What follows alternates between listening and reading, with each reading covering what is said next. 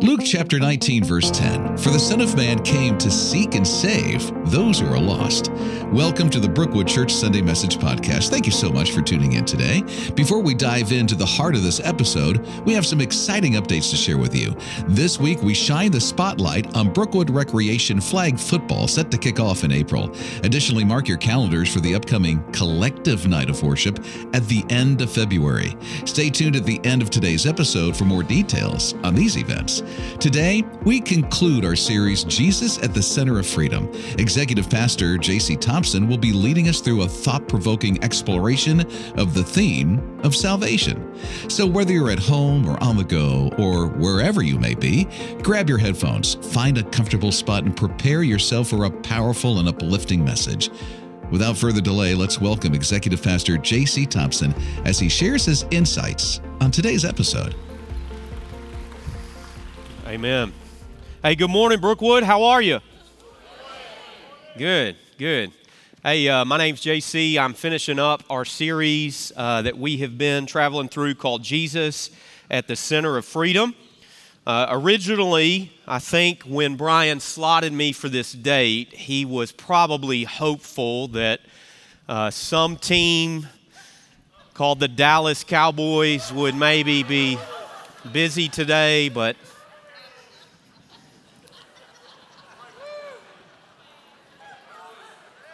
I'm not sure why he expected anything different than the last 25 years, but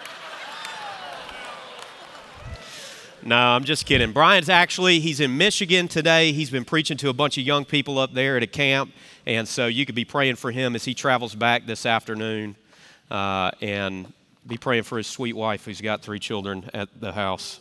Praise the Lord. Hey, if you haven't been with us, we've been traveling through this series. We started with kind of a church community experience we did together called Breakthrough, where we were trying to lean in to what God's Spirit may be doing, not only in our church, but in our personal lives. And then we've been traveling, talking through the idea of Jesus truly setting us free, talking about the ministries of Jesus in Luke chapter 4. And today, the subject I'll be tackling will be salvation from Luke chapter 4. You read the scriptures. I want to give you my theme verse for today from Luke chapter 19, verse 10.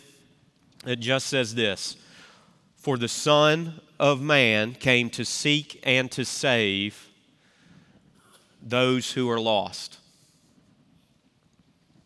And today I'm gonna attempt to talk through this idea of Jesus coming to give salvation to people. And for me, I'll just tell you, salvation is an interesting term. If you grew up in the South, you could probably tell I grew up from the South with the way that I'm talking, although today my voice is a little more wise than normal with all the congestion I'm feeling. But I'll just tell you, growing up in the South, this word salvation is something we talk about. And I kind of, I've been prepping for a few weeks, but Brian talked about this verse last week when he was talking about physical healing.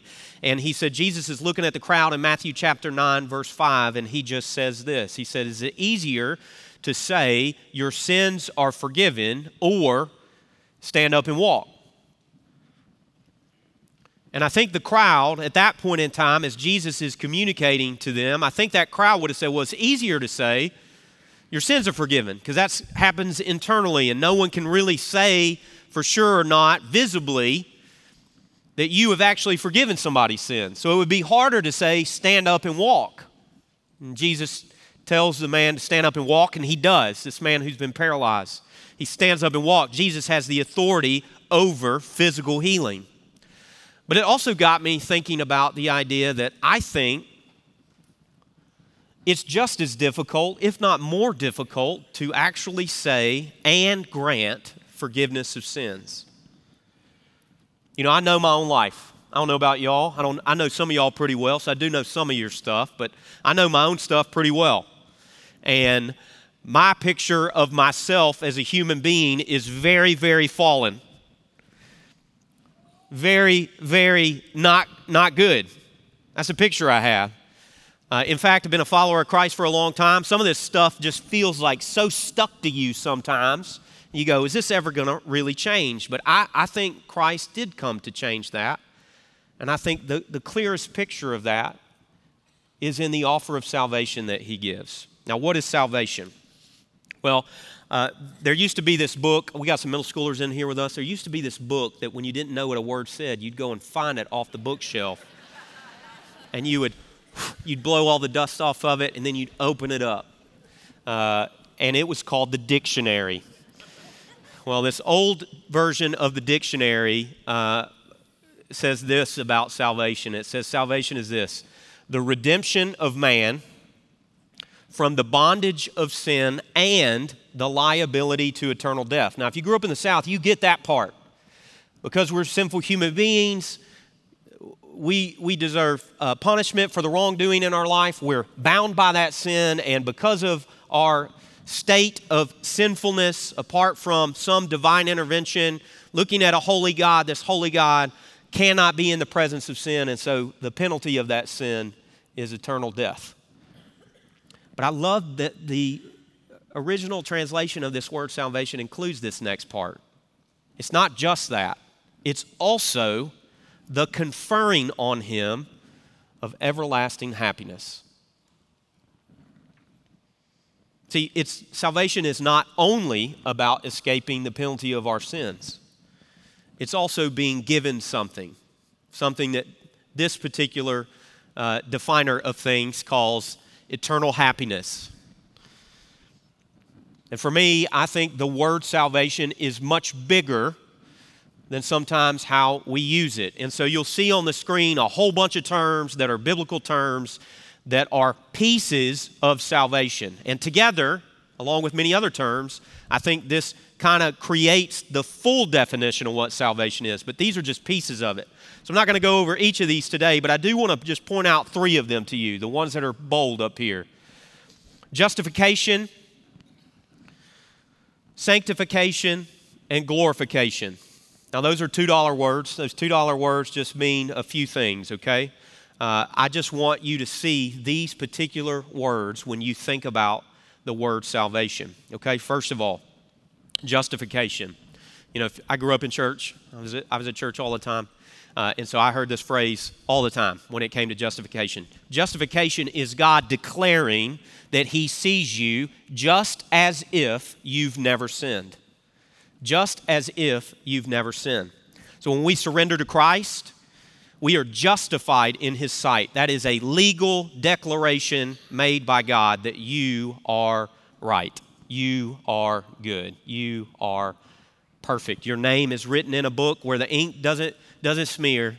Your name is in there permanently, and you are a child of God by God's declaration on you. That's justification.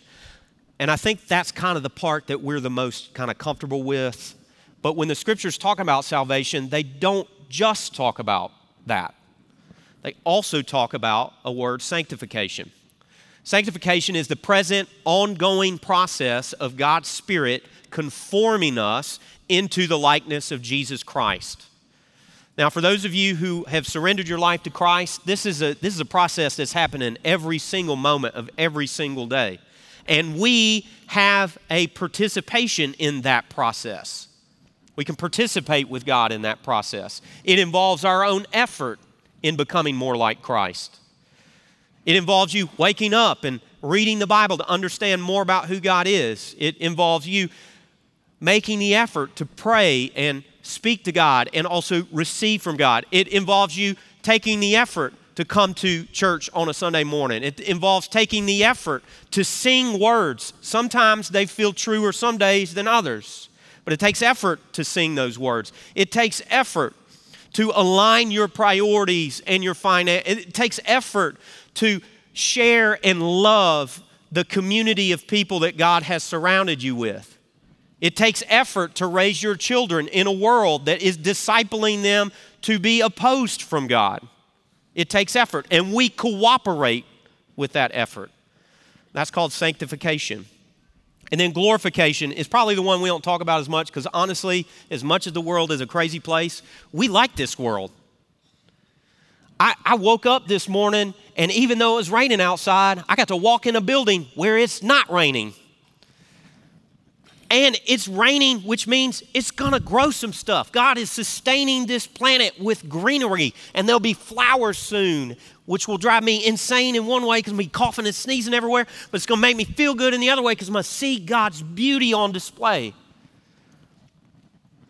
And I like the food that's here. Not just Southern food. I just really like food. Amen. Yes. But I just want you to think about it in this way. When we see the word salvation in the scriptures, just these three terms, and this isn't even the whole of salvation, but these three terms: justification, I have been saved; sanctification, I am being saved; glorification, I will be saved one day. I'll be removed from the presence of sin. I won't have to worry about when I go to the grocery store, am I getting gluten-free flour or full-on, multiplied, overflowing, and abundant gluten-filled flour? I won't have to worry if something's organic or it was made by a chicken imported from some foreign place. I won't have to worry about any of that. I will just take in the fact that everything is good, that sin's mar and presence on all of our world will be gone. See, salvation encompasses all of those things, not just pieces of those things. And I think it's a challenge for us as we consider our salvation in the Lord to think about all of it and not just a piece. And I think specifically here, you get raised in church, you spend time in church. I think one example of just missing a little bit of the salvation equation is that you can see justification as the finish line. Like my name is in the Lamb's book of life. And that's it. Doesn't matter what I do, doesn't matter how I live. And I will just tell you, you're on dangerous ground if that's how you view faith. That is not how the scriptures define faith. The scriptures define faith as God has saved me. He is my Lord. I am subject to Him. I want and desire to live my life in accordance with His ways. And by participating with Him, I begin to more look like Him every single day. That's salvation in the way the Bible describes it, not just a ticket to heaven. But I think some of us are challenged to view justification as the finish line, and anybody that becomes like Jesus is kind of getting extra credit. But the Bible says if you're not becoming like Christ, your faith may not be legitimate. And we'll have to talk through that. What does that mean? Well, the author if you got your outline, I got three things I want to talk to you about today. The offer of salvation includes first the forgiveness of sins. The forgiveness of sins. Now, this is the thing. Okay? This is the thing. This is the thing I want to talk about. This is the thing I want to think about every day. This is the thing I want to remember the most. As I live my life and I wake up the next day and the next day and the next day, I got more and more and more sin that I'm carrying with me, and I want to understand that Christ offers to me forgiveness of my sins. Because of Jesus, your sins can be forgiven. But why? Why do our sins need to be forgiven? I'll just tell you this. Here's what we believe as followers of Christ. God made the planet. I like to imagine as He was making the planets, He was spinning them around on His finger like a basketball. There's no scriptural evidence for that, okay? That's what I believe. That song, God made the world, He holds it in His hands. That's what I think about. He's just, Harlem Globetrotter in it on His fingers. But if God made the world, He makes the rules. And the rules were, here's how you're supposed to live. And we didn't like that. We still don't like some of it. And so because He's the boss, He made it, He made all of us, He knows what's best for us, He knows how to operate, He made the rules. We broke the rules. We break the rules because we want to live life the way that we want to. Sometimes we're so good at this that we want to live life the way we want to, even though we know it's not even good for us. Anybody ever had extra dessert? You know that's not good for you. But it tastes good, and so I want to live life on my terms. I want to make my plate in the way that I want to make my plate. I want to talk the way I want to talk. And all of that sin, all of those ways in which we do not live our life in the way that God prescribes for us to live our life is sin. And that's rooted in two eternal desires. One is pride. We know what's best. We know what's best more than anybody else knows what's best. I know what's best. That's what I think all the time. I hear about South Carolina barbecue, and I'm from Memphis, where they hold the world championship of barbecue. So I think I know the best. And my barbecue business owning friends at this church kindly listen to me and share maybe I don't know everything that's cracked up to be when it comes to barbecue, which is probably fair. But pride is the number one thing. And then also we have desires to please ourselves that may be contrary to doing what's best for the majority of the people around us. It's pleasure. We want to feel good. We think we know what's best, and we do what makes us feel good. And that's the root of sin. We don't know what's best. And sometimes what we do that feels good may not be what's actually good for us.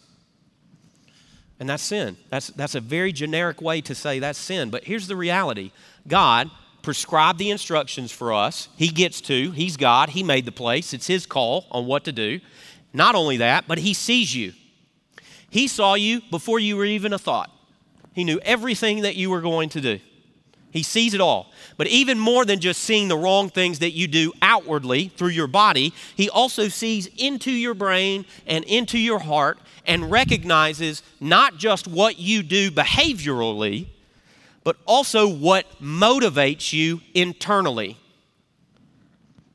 And sometimes some of us get the outer part a little bit better, but if everybody knew what was going on inside of us, we would not want people to know that.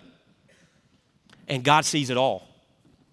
In fact, the psalmist says this in Psalm chapter 130. He says this, Lord, if you kept a record of our sins, who, O Lord, could ever survive? That's a rhetorical question meant to be asked because everybody should know the answer.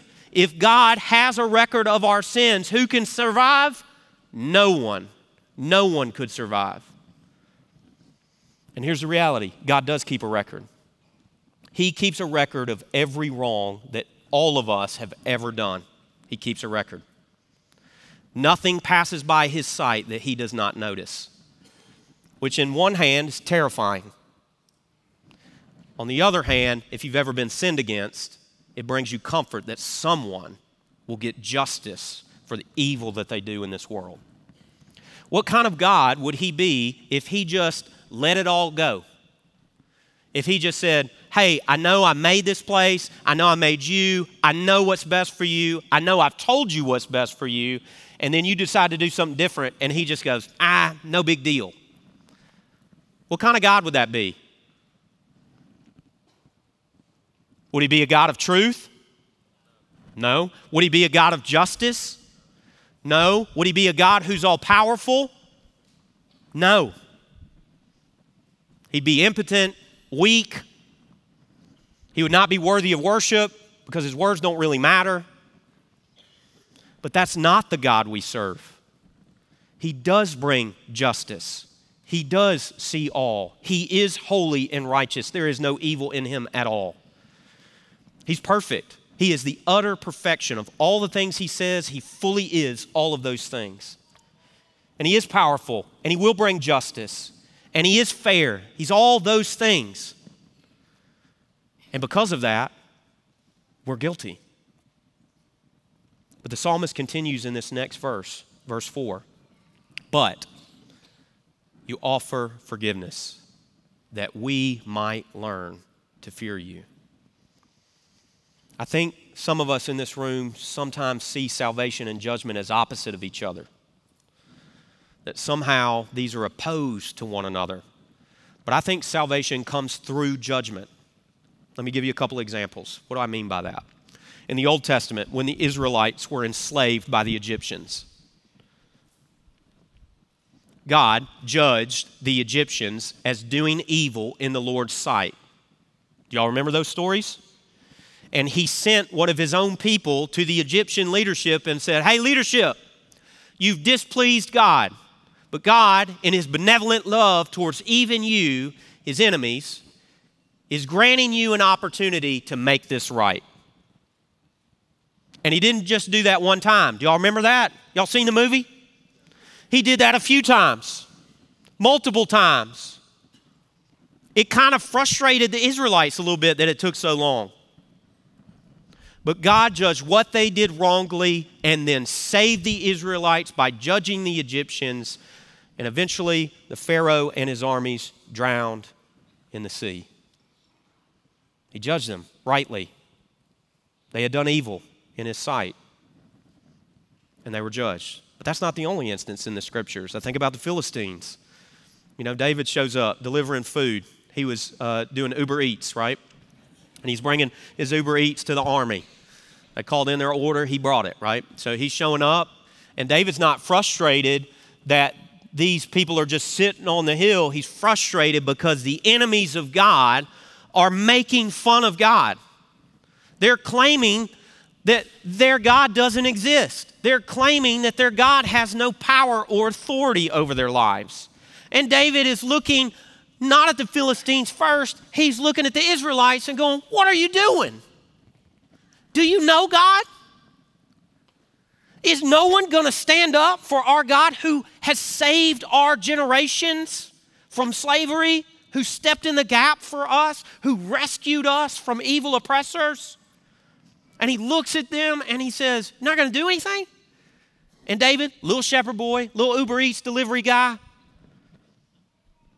he says, I will stand for the Lord Almighty.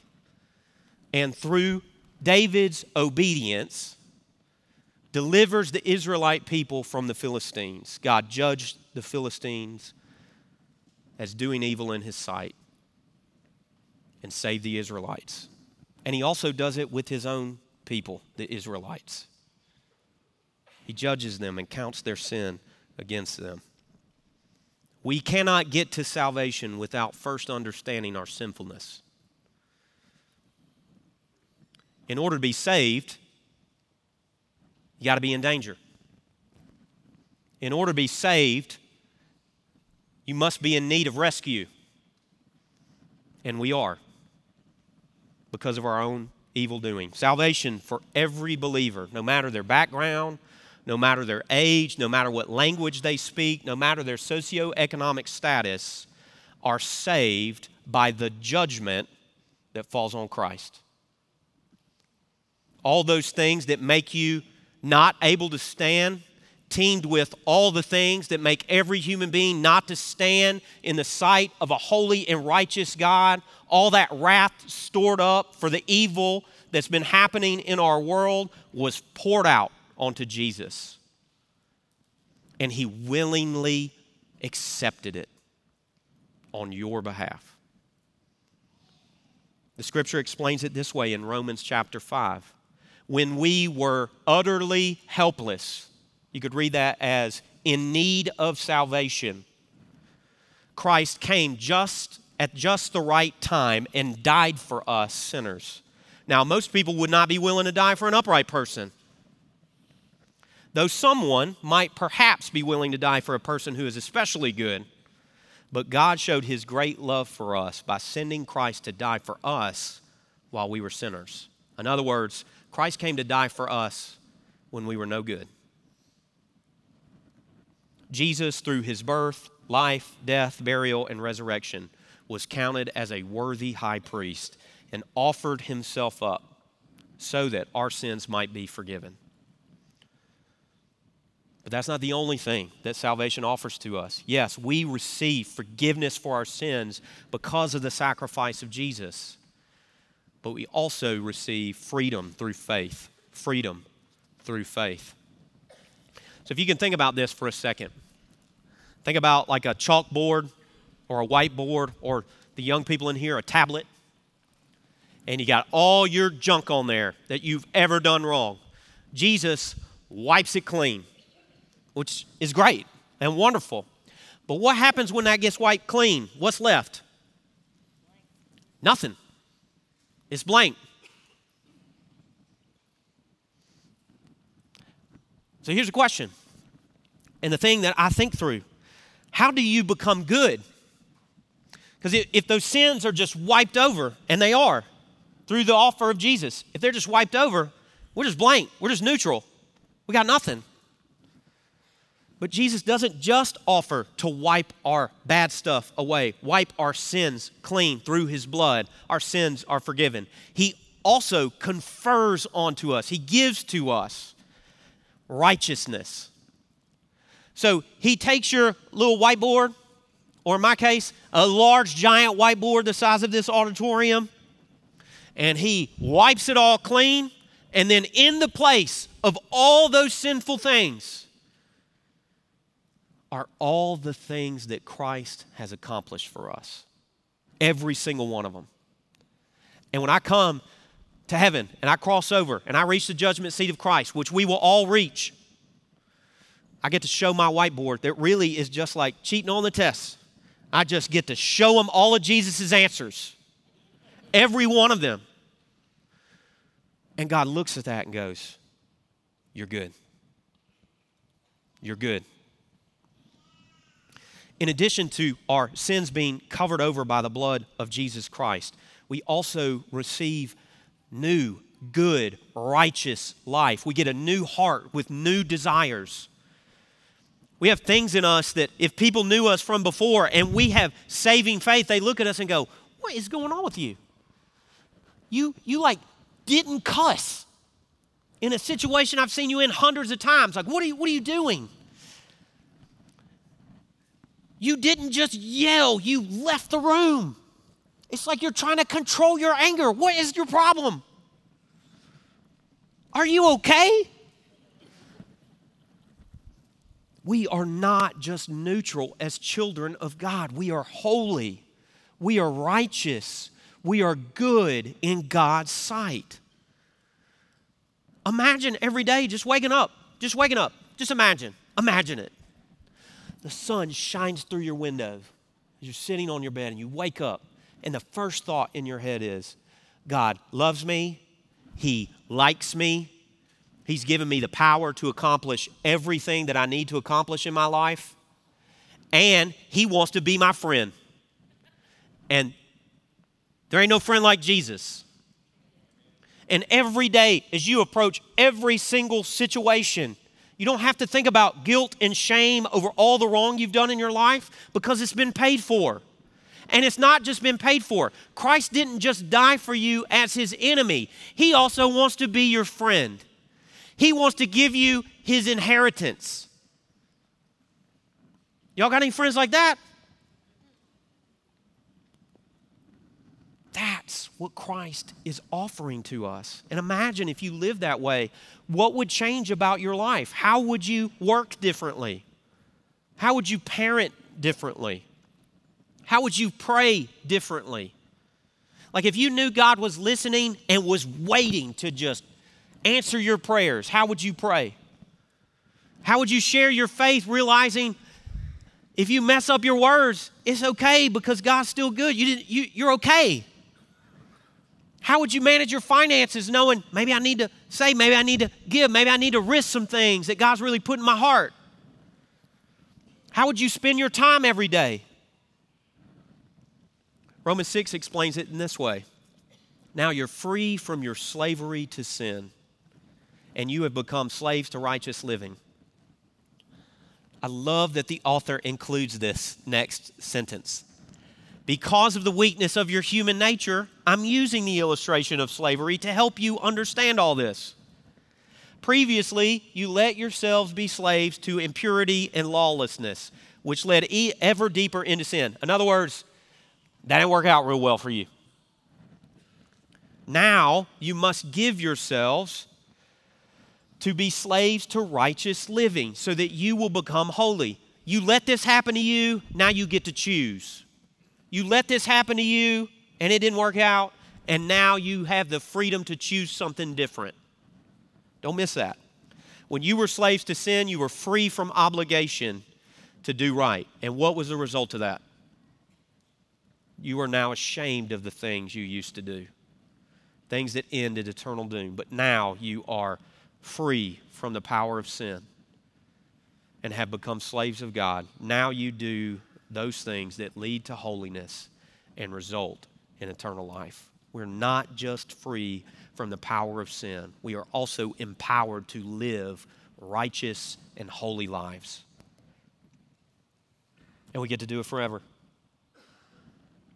So it's not just our standing with Christ. It's not just the idea that we're forgiven, we're clean, our slate is clean, but it is also we should walk as children of God. We should live with a freedom. Y'all ever met somebody who's a little too free? A little laissez-faire? Y'all know what I'm talking about? They just let it ride all the time. And you're like, sometimes the ride is not for you. You need to go to the admission stand and see if that ticket is available to you, right? Anybody know what I'm talking about? Do y'all talk to people? What is going on? Okay, just making sure. I'm like, I know some people that I'm like, hey, you might need to slow down a little bit, okay? But imagine the freedom that comes from living unto Christ, knowing you're standing with Him every moment of every day. Imagine the freedom behind that. That's what Christ is offering. We're alive unto Christ. We are alive unto Christ. I don't want you to miss that. We're reconciled with Him. We're a part of His family. We're made righteous.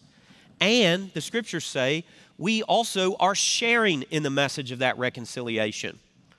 It says this, for God was in Christ reconciling the world to Himself, no longer counting people's sins against him. Why? Because He entered in as mediator. He took on the sins. So He's forgiving those sins. And He gave us, children of God, the wonderful message of reconciliation. So we are Christ ambassadors. God is making His appeal through us, through you. We speak for Christ when we plead, come back to God. For God made Christ, who never sinned, to be the offering for our sin, so that we could be made right with God through Christ. We are Christ's ambassadors. The idea is not only that Christ has wiped our slate clean, but He's given us goodness and holiness and righteousness to be ours. We are developing the fruit of the Spirit on a daily basis where we are living empowered by the Spirit to be a follower of Christ. And then we get to share it like Oprah giving out cars on her show. We're just throwing stuff out to people. Hey, God loves you and your sins can be forgiven. Could you imagine all the wrong things you've ever done displayed on a screen? Now imagine that God says to you, all those are erased and I'm replacing Jesus Christ's goodness with yours. The great exchange. We get to just delve that stuff out all the time. That's what God has asked us to do. I mean, I'm like, are you kidding me? I just get to go share that God loves them and they can be forgiven of their sins, but if they just surrender to Christ, if they place their faith in Him, yeah, that's hard to mess up. You just get to go and give it. Not everybody wants it, but you get to go and give it. So how can we do that? What's a filter to kind of keep this in front of my purviews to make sure that this is something I'm trying to live out every day? Well, I learned this when I was a little kid, okay? Everybody say joy. Say it like you like to say it. That's better. Goodness, y'all did joy. It's a happy word. Joy, okay? But I learned this when I was a kid growing up in church. What's the filter? What's the priority list? Jesus, others, yourself. Jesus, others, yourself.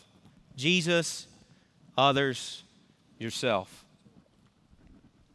Now, there's an author who's talking about, somebody asked him as he's being interviewed about his book, which is basically how people think today. Used to be you would clearly measure the worth of a man or a woman based on the things that they do. Do they keep their word? Do they live a life of integrity and character? Are they generous with their belongings? Are they hospitable in how they speak to you, how they listen and hear you, how they welcome you into their life? It used to be that's how we judge people. But now we have this idea in our heads that we have dreams and desires that nobody can see, and that's who we really are on the inside. It's not what I actually do, it's what I imagine myself doing. And we spend a lot of time thinking about that, right? We're imagining ourselves as these people all the time. And so he wrote a book about that. He called it Being an Expressive Individualist. An Expressive Individualist. And so they asked him, what does the church do when everybody sees himself as an expressive individualist? How can the church be effective? And he just says this. He says, we cannot simply argue our way to a win today. We need to demonstrate the power of what we profess in the way we live our lives. In other words, the people around you who are not followers of Christ are asking, is this legit? And they may not be using their words to ask. They may just be using their eyes and their ears. Is there really any power in this guy named Jesus Christ? That's what they're asking. That's what they're thinking about. Can he really change people? Can he really forgive my sins? And they're looking at you and saying, ambassador for Christ? Is there true power in the Christian way? And thankfully, the scriptures tell us there is true power. That power comes from the Holy Spirit.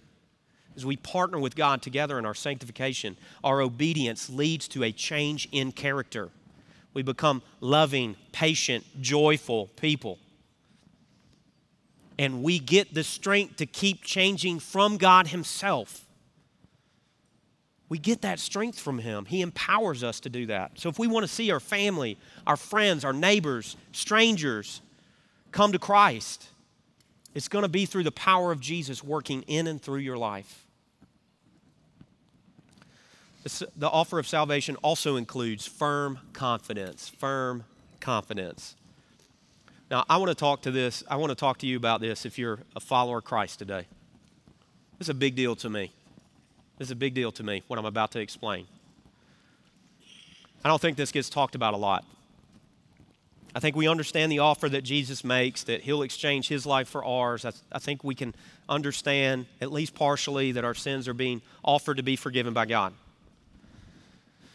But the Bible talks about this term called assurance. Assurance. What is it? The assurance of salvation is the certainty that a person's faith is valid. They have a firm confidence in their standing with Jesus Christ. And the scriptures call us to actually make an effort in knowing whether we are a child of God or not. Did you know that? 2 Peter 1:10 says this, so dear brothers and sisters, work hard to prove that you really are among those God has called and chosen. Do these things and you will never fall away. But I think there are a lot of people that have professed to know Christ and they don't walk around in confidence. They don't walk around with a firm conviction that Jesus' sacrifice was enough for their life. And listen, I'll be honest with you. This is an ebb and flow process. Experientially, it's ebb and flow. Yesterday, I'm watching my oldest son play basketball, and he's a little baller. He did not get that from Dad, but he's a little baller.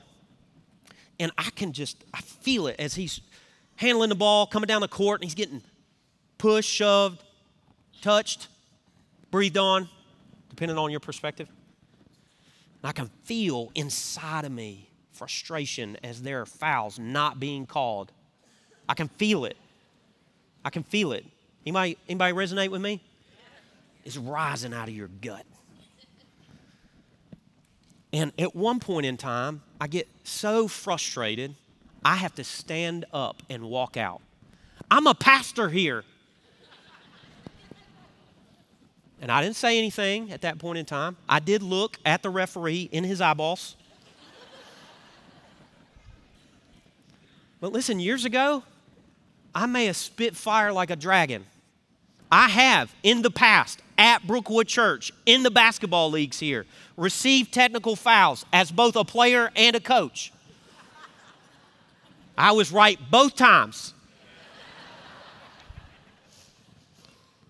But I'm not feeling as sure after I recognize my anger and frustration getting the best of me.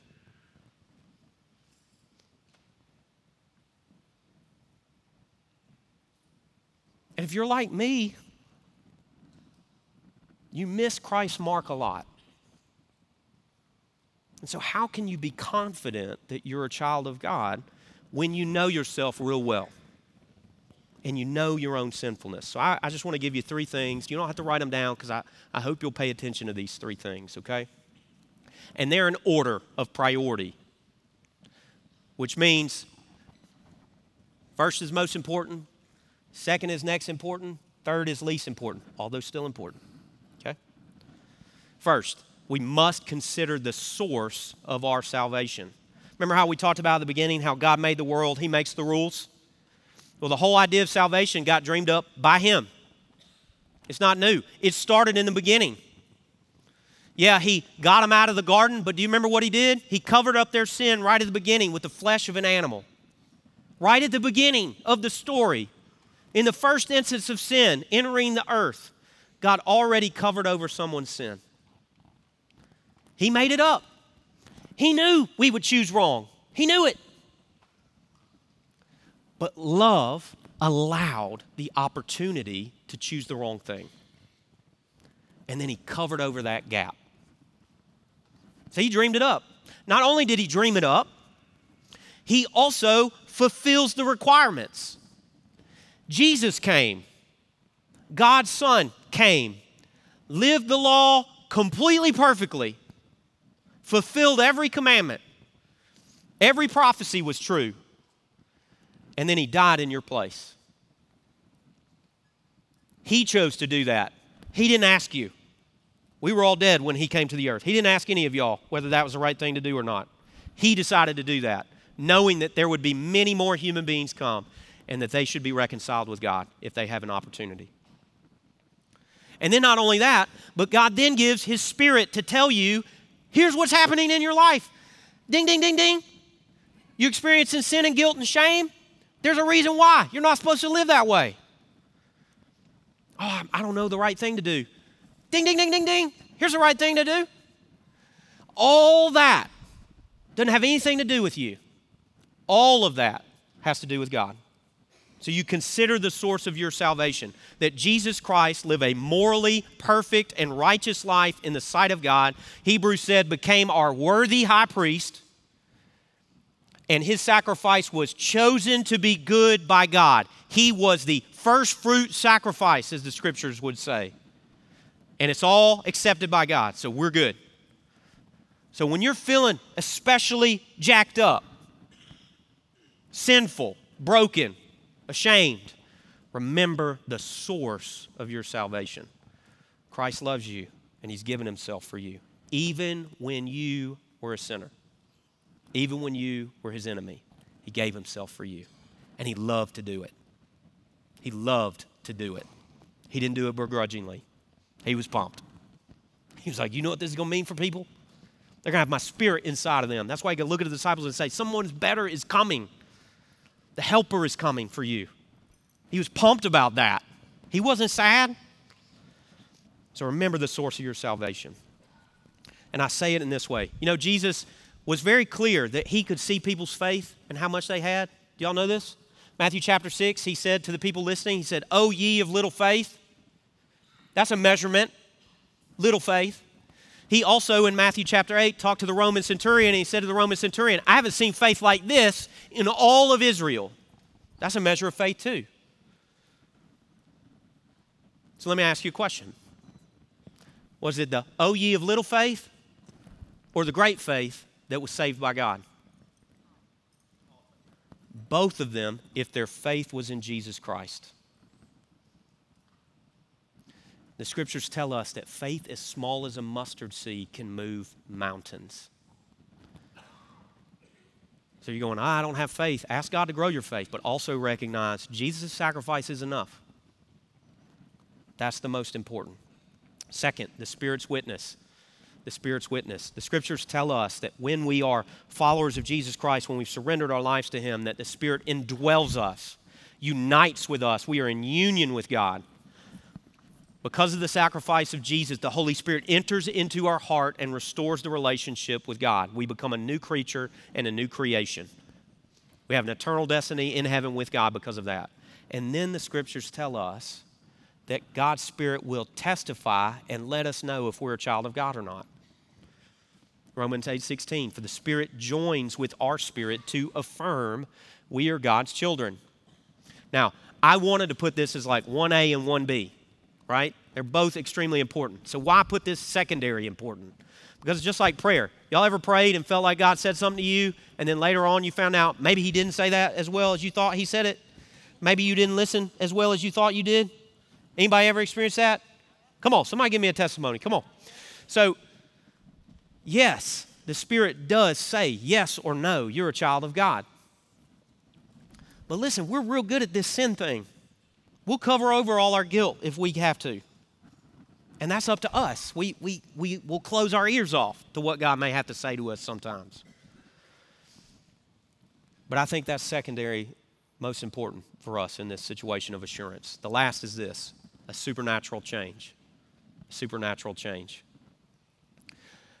We will, not should, we will change as followers of Jesus Christ. The scriptures are clear. Your faith, if it is true saving faith, will change you. No questions asked.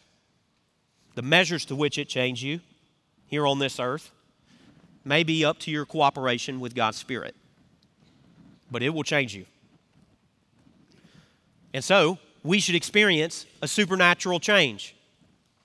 When I'm feeling frustrated, it's a right and good question to ask. Has God really changed my frustration? Has he changed my ability to control my anger? Anger is not a fruit of the Spirit. Am I exercising this in the right way? Are there practices I need to cooperate with God's Spirit in helping me deal with my anger and frustration? And then insert whatever your thing is. That's just mine. What am I doing to deal with that? How am I participating with God in that? Am I changed by God? We should become like Christ. And we will become more like him if we have true saving faith. The measure to which we mature into likeness is our cooperation. But if you're not changing, if you can't look back and go, nothing's different, that puts you on rocky ground. But it's also the last one when it comes to assurance. Because we're jacked up from the floor up. Fair? I want you to see today that faith is more than the forgiveness of your sins. Faith is more than you being adopted into the family of God and your name being forever changed. Faith is more than wanting to be a part of a community where you share your stuff openly in front of a crowd of thousands of people. You hear what I'm saying to you? You share that stuff. Because God says, I'm good. You're good, JC. You're good. It's good. Jesus is enough. It's more than all those things. And it's all of those things put together. If that's you, and you've never surrendered your life to Christ, if you're carrying the debt, the sin, if you're carrying hurt from someone else inflicting something upon you, Christ is offering salvation to you today. We're going to have care volunteers down front. And man, if that's you, don't let today go by. You can do it down front, in front of everybody, or you can go back to the Care Connection room. We'll have people there that want to talk to you and want to benevolently share with you the good news of Jesus Christ. If you're a follower of Jesus, or you think you are, and you want assurance, you want confidence, you want firmness in your faith, come down front and talk to somebody and share. Ask God for more faith. Ask God for that assurance. Listen to the Spirit's witness in your life. Look to Jesus first and foremost, not your own merit. If you are a believer struggling with this idea of assurance, I'm going to ask you to pray with somebody today. Let's pray. God, the offer of salvation, if I took 6 weeks to explain it all, is way more than my explanation. And you are so, so good to us. Lord, I pray if there's someone in here today, right now, they're being called by God to surrender their life to Him, I pray that they would take a step of bravery and courage and that they'd confess with their mouth the Lord Jesus, believe in their heart that Christ has raised Him from the dead, and according to your word, they're saved. God, I pray that they would share that. The scriptures say if we would profess that publicly in front of people, God, that you'll profess us publicly in front of the kingdom. So, Lord, I pray you'll help people as they need to take that step today. I pray also, God, for those who may be struggling with assurance, and I pray that you would firm their faith, that you would let them know if they are or are not a member of your family, and that they would make that right today. And Lord, I pray for us, God, help us not to forget the benefits of our salvation. Help us in the midst of our daily lives to rejoice that we are good and right in your sight, and that you want us to be your friends. It's in the name of Christ we pray these things, and all God's people said, amen. Thanks for being here. We are so grateful that you joined us for today's episode of the Brookwood Church Sunday Message Podcast. This week's Ministry Spotlight shines on Brookwood Recreation, where you're invited to participate in flag football from April 2nd through May 18th at our South Campus. This program offers kids in grades 5K through 6 the chance to learn football in fun, competitive, Christ-centered environment without the physical contact of the sport. They'll develop their skills, run plays, and have a blast, all while growing closer to Christ. Learn more and register at brookwoodchurch.org/ministry spotlight. We also invite you to join us for a collective night of worship on Friday, February 23rd from 7 to 9. In the Brookwood Church Auditorium.